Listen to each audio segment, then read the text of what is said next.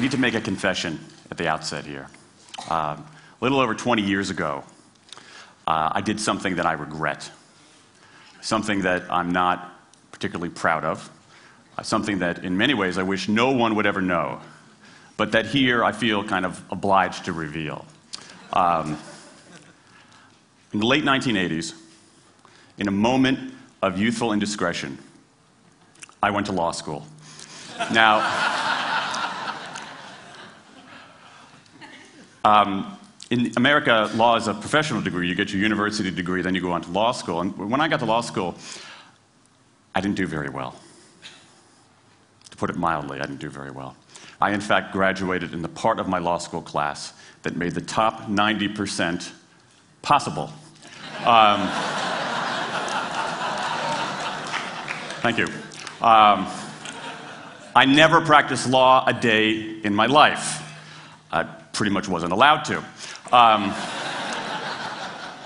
But today, against my better judgment, against the advice of my own wife, I want to try to dust off some of those legal skills, what's left of those legal skills.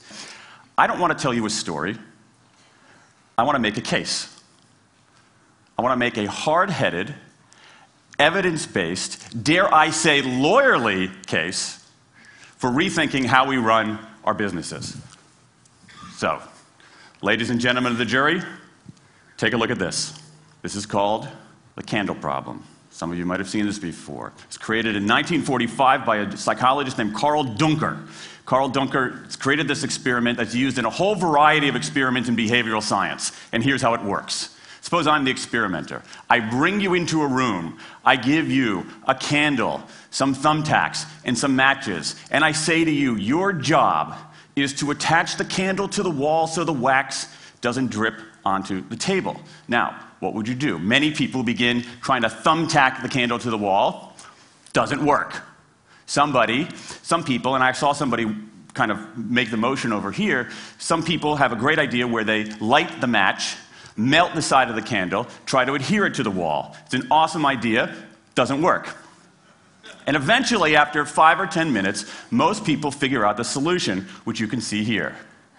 The key is to overcome what's called functional fixedness. You look at that box and you see it only as a receptacle for the tacks, but it can also have this other function as a platform for the candle. The candle problem. Now, I want to tell you about an experiment using the candle problem done by a scientist named Sam Glucksberg, who's now at Princeton University in the US. This shows the power of incentives. Here's what he did. He gathered his participants and he said, I'm going to time you how quickly you can solve this problem. To one group, he said, I'm going to time you to establish norms, averages, for how long it typically takes someone to solve this sort of problem. To the second group, he offered rewards. He said, if you're in the top 25% of the fastest times, you get $5. If you're the fastest of everyone we're testing here today, you get $20. Okay, now this is several years ago, adjusted for inflation. It's a decent sum of money for a few minutes of work. Okay, it's a nice motivator. Question, how much faster did this group solve the problem? Answer, it took them on average 3.5 minutes longer. 3.5 minutes longer. Now this makes no sense, right?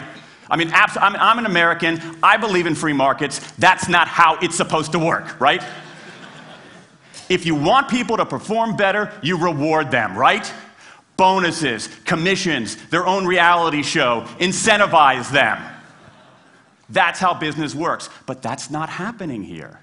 You've got an incentive designed to sharpen thinking and accelerate creativity, and it does just the opposite. It dulls thinking and blocks creativity. And what's interesting about this experiment is that it's not an aberration. This has been replicated over and over and over again for nearly 40 years. These contingent motivators. If you do this, then you get that. Work in some circumstances, but for a lot of tasks, they actually either don't work or often they do harm. This is one of the most robust findings in social science and also one of the most ignored. I spent the last couple of years looking at the science of human motivation, particularly the dynamics of extrinsic motivators and intrinsic motivators. And I'm telling you, it's not even close. If you look at the science, there is a mismatch between what science knows and what business does. And what's alarming here is that our business operating system, think of the set of assumptions and protocols beneath our businesses, how we motivate people, how we apply our human resources. It's built entirely around these extrinsic motivators, around carrots and sticks. That's actually fine for many kinds of 20th century tasks. But for 21st century tasks, that mechanistic reward and punishment approach doesn't work, often doesn't work, and often does harm. Let me show you what I mean. So Glucksberg did another experiment similar to this, where he presented the problem in a slightly different way, like this up here. Okay? Attach the candle to the wall so the wax doesn't drip onto the table. Same deal. You were timing for norms. You were incentivizing. What happened this time? This time, the incentivized group kicked the other group's butt. Why? Because when the tasks are out of the box, it's pretty easy, isn't it? If-then rewards work really well for those sorts of tasks, where there's a simple set of rules and a clear destination to go to. Rewards, by their very nature, narrow our focus, concentrate the mind. That's why they work in so many cases. And so for tasks like this, a narrowed focus where you just see the goal right there, zoom straight ahead to it, they work really well. But for the real candle problem, you don't want to be looking like this. The solution's not over here. The solution's on the periphery. You want to be looking around. That reward actually narrows our focus and restricts our possibility. Let me tell you why this is so important. In Western Europe, in many parts of Asia, in North America, in Australia, white-collar workers are doing less of this kind of work and more of this kind of work. That routine, rule-based, left-brain work, certain kinds of accounting, certain kinds of financial analysis, certain kinds of computer programming, has become fairly easy to outsource, fairly easy to automate. Software can do it faster. Low-cost providers around the world can do it cheaper. So what really matters are the more right-brain, creative, conceptual kinds of abilities. Think about your own work. Think about your own work. Are the problems that you face, or even the problems we've been talking about here, are those kinds of problems, do they have a clear set of rules and a single solution? No. The rules are mystifying. The solution, if it exists at all, is surprising and non-obvious. Everybody in this room is dealing with their own version of the candle problem. And for candle problems of any kind, in any field, those if-then rewards, the things around which we've built so many of our businesses, don't work. Now, I mean, it makes me crazy. And this is not, here's the thing, this is not a feeling. Okay? I'm a lawyer. I don't believe in feelings. This is not a philosophy. I'm an American. I don't believe in philosophy. This is a fact. Or as we say in my hometown of Washington, D.C., a true fact. Let me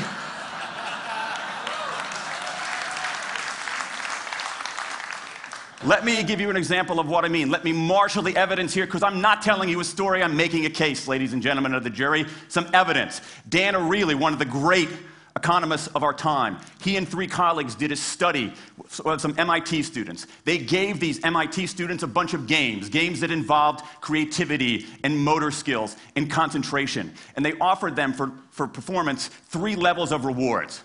Small reward, medium reward, large reward. Okay? Do really well, you get the large reward, on down. What happened? As long as the task involved only mechanical skill, bonuses worked as they would be expected. The higher the pay, the better the performance. Okay?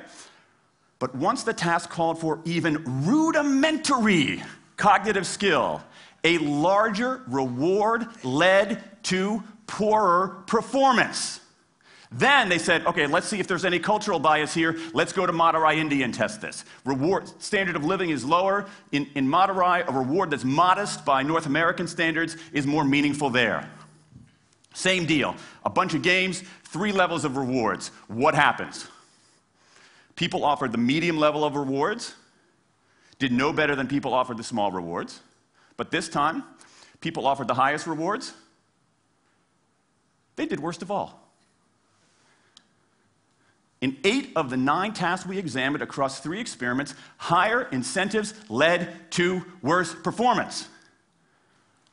Is this some kind of touchy-feely socialist conspiracy going on here? No, these are economists from MIT, from Carnegie Mellon, from the University of Chicago. And do you know who sponsored this research? The Federal Reserve Bank of the United States. That's the American experience. Let's go across the pond to the London School of Economics. LSE, London School of Economics, alma mater of 11 Nobel laureates in economics. Training ground for great economic thinkers like George Soros and Friedrich Hayek and Mick Jagger. Just last month, economists at LSE looked at 51 studies of pay-for-performance plans inside of companies. Here's what the economists there said. We find that financial incentives can result in a negative impact on overall performance. There's a mismatch between what science knows and what business does. And what worries me as we stand here in the rubble of the economic collapse is that too many organizations are making their decisions, their policies about talent and people, based on assumptions that are outdated, unexamined, and rooted more in folklore than in science. And if we really want to get out of this economic mess, and if we really want high performance on those definitional tasks of the 21st century, the solution is not to do more of the wrong things, to entice people with a sweeter carrot or threaten them with a sharper stick. We need a whole new approach. The good news about all this is that the scientists who've been studying motivation have given us this new approach. It's an approach built much more around intrinsic motivation, around the desire to do things because they matter, because we like it, because they're interesting, because they're part of something important. And to my mind, that new operating system for our businesses revolves around 3 elements: autonomy, mastery, and purpose. Autonomy, the urge to direct our own lives. Mastery, the desire to get better and better at something that matters. And purpose, the yearning to do what we do in the service of something larger than ourselves. These are the building blocks of an entirely new operating system for our businesses. I want to talk today only about autonomy. In 20th century, we came up with this idea of management. Management did not emanate from nature. Okay? Management is it's not a tree, it's a television set. Okay? Somebody invented it. And it doesn't mean it's going to work forever. Management is great. Traditional notions of management are great if you want compliance. But if you want engagement, self-direction works better. Let me give you some examples of some kind of radical notions of self-direction. And what this means, you don't see a lot of it, but you see the first stirrings of something really interesting going on. Because what it means is, it means paying people adequately and fairly, absolutely. Getting the issue of money off the table, and then giving people lots of autonomy. Let me give you some examples. How many of you have heard of the company Atlassian? Okay, looks like less than half. Atlassian is an Australian software company, and they do something incredibly cool. A few times a year, they tell their engineers, go for the next 24 hours and work on anything you want. As long as it's not part of your regular job. Work on anything you want. So the engineers use this time to come up with a cool patch of code, to come up with an elegant hack. Then they present all of these stuff that they've developed to their teammates, to the rest of the company, in this wild and woolly all-hands meeting at the end of the day. And then, being Australians, everybody has a beer. They call them FedEx days. Why? Because you have to deliver something overnight. It's not bad. It's a huge trademark violation, but it's pretty clever. That one day of intense autonomy has produced a whole array of software fixes that might never have existed. And it's worked so well that Atlassian has taken it to the next level with 20% time, done famously at Google, where engineers can spend 20% of their time working on anything they want. They have autonomy over their time, their task, their team, their technique. Okay? Radical amounts of autonomy. And at Google, as many of you know, about half of the new products in a typical year are birthed during that 20% time. Things like Gmail, Orchid, Google News. Let me give you an even more radical example of it. Something called the results-only work environment, the ROW, created by 2 American consultants in place at about a dozen companies around North America. In a ROW, people don't have schedules. They show up when they want. They don't have to be in the office at a certain time or any time. They just have to get their work done. How they do it, when they do it, where they do it, is totally up to them. Meetings in these kinds of environments are optional. What happens? Almost across the board. Productivity goes up, worker engagement goes up, worker satisfaction goes up, turnover goes down. Autonomy, mastery, and purpose. These are the building blocks of a new way of doing things. Now, some of you might look at this and say, that sounds nice, but it's utopian. And I say, nope. I have proof. In the mid-1990s, Microsoft started an encyclopedia called Encarta. They had deployed all the right incentives. All the right incentives. They paid professionals to write and edit thousands of articles. Well-compensated managers oversaw the whole thing to make sure it came in on budget and on time. A few years later, another encyclopedia got started. Different model, right? Do it for fun. No one gets paid a cent or a euro or a yen. Do it because you like to do it. Now, if you had, just 10 years ago, if you had gone to an economist anywhere and said, hey, I got these 2 different models for creating an encyclopedia. If they went head-to-head, who would win? 10 years ago, you could not have found a single sober economist anywhere on planet Earth who would have predicted the Wikipedia model. This is the titanic battle between these 2 approaches. This is the Ali Frazier of motivation, right? This is the thriller in Manila, all right? Intrinsic motivators versus extrinsic motivators. Autonomy, mastery, and purpose versus carrots and sticks. And who wins? Intrinsic motivation, autonomy, mastery, and purpose in a knockout. Let me wrap up. There's a mismatch between what science knows and what business does. And here's what science knows. 1. Those 20th century rewards, those motivators we think are the natural part of business, do work, but only in a surprisingly narrow band of circumstances. 2, those if-then rewards often destroy creativity. 3, the secret to high performance isn't rewards and punishments, but that unseen intrinsic drive, the drive to do things for their own sake, the drive to do things because they matter. And here's the best part. Here's the best part. We already know this. The science confirms what we know in our hearts. So, if we repair this mismatch between what science knows and what business does, if we bring our motivation, notions of motivation into the 21st century, if we get past this lazy, dangerous ideology of carrots and sticks, we can strengthen our businesses, we can solve a lot of those candle problems, and maybe, we can change the world. I rest my case.